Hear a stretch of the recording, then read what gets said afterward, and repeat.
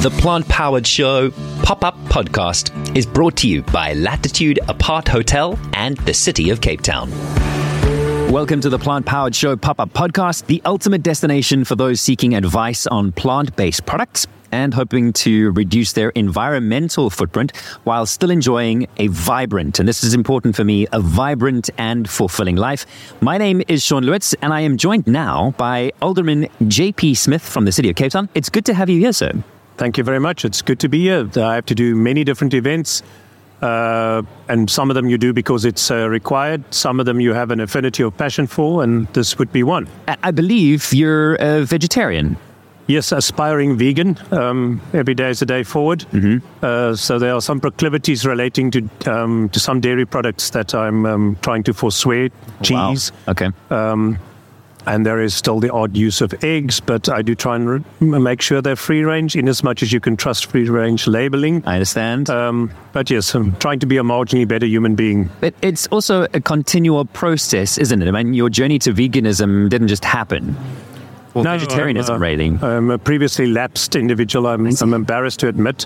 This is my third attempt at staying plant-based. I think I first started in 1989, 1990 somewhere. I stopped eating meat after being at a farm and seeing them slaughter a pig. Okay. Which really upset me a lot, and then eventually lapsed, resumed upon seeing a documentary about animal farming with animals. And then about 6 years ago, after having lapsed again, resumed. So I think in total, probably about 15 years vegetarian, but this time it'll stick. I will perish in this mode, not due to vegetarianism or veganism, because I think that there are some detectable health benefits for me, but I'm not doing this for health reasons. I'm doing it for reasons of conscience. Okay. Well, that makes sense. And then clearly you lead a very conscious lifestyle, which is kind of what this show is all about, conscious living. How does that show up for you on a day-to-day basis? I work in an environment where you have to be strongly guided by your internal moral compass. You have to have a strong sense of who you are and what you're about and what you stand for. Otherwise, you will get swayed and make yourself guilty of a lot of decisions that are not healthy. In the case of being in government, a place that is much impaired and much besieged by people who don't necessarily have the greater public good at heart, you have to have a strong compass and know when to say no, and know when you're being pressurized to do something and it is wrong, to show it out.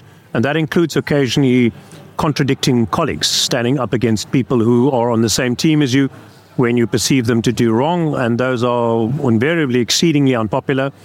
So, and that's the time when your moral compass has to guide you, and you have to know why it is that you're doing stuff and not doing stuff, and not be guided by popular or interpersonal opinion.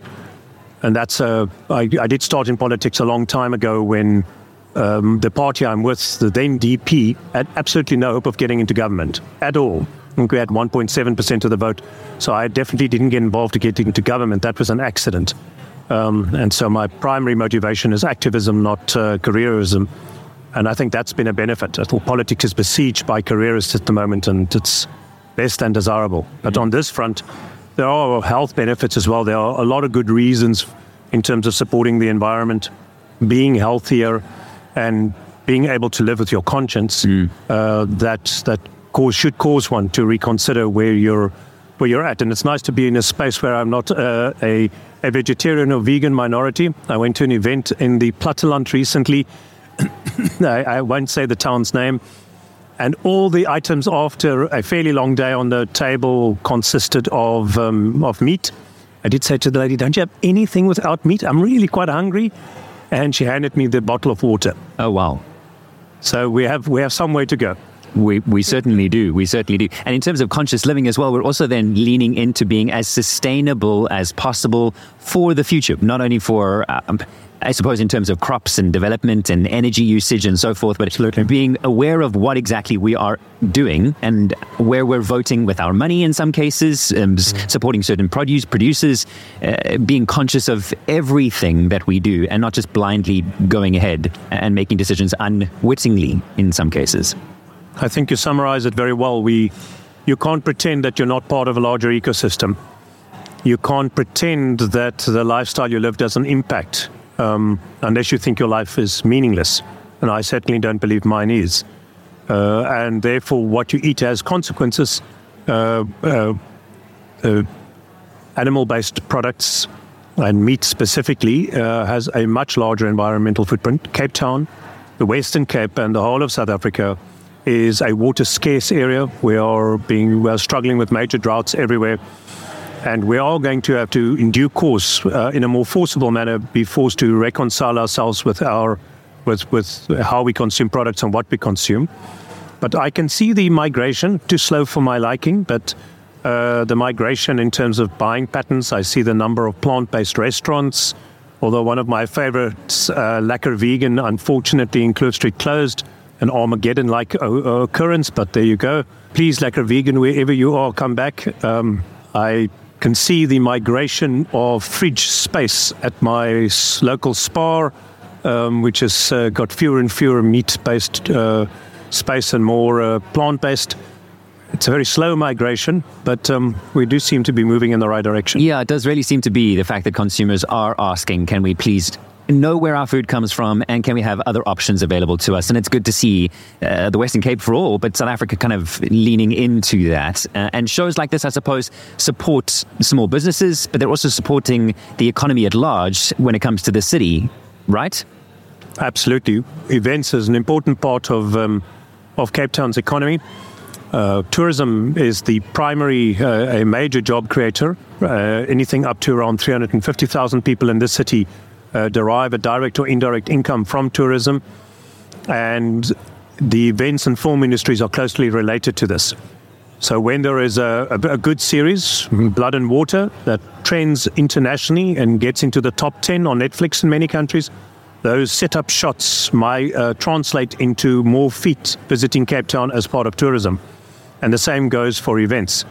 The better the tourism gets, the more events people try and put on, the more people who discover the city, the more events are televised internationally, the more people come. The Formula E event, which in and of itself is an attempt to move to a more sustainable sporting practice, or motorsport practice, got seen by many millions and created some really positive feedback for the city. That will translate in the next months, over this next year, to more feet in the city, more tourists, which in turn creates jobs for many more people, and those are very sustainable jobs.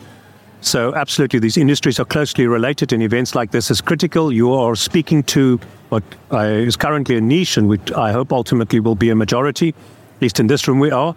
And the more such opportunities we put on, the more inclusive opportunities there are for different people to find a space where there's something interesting for them to see and do. Well, I definitely invite you to take a walk around, because there's lots of interesting things here to see, to do, and to taste. Before I let you go, though, I'm intrigued, as a vegetarian and as someone that works as hard and as long as you do, if I suddenly said to you, I'm coming to your house for dinner, what would we eat?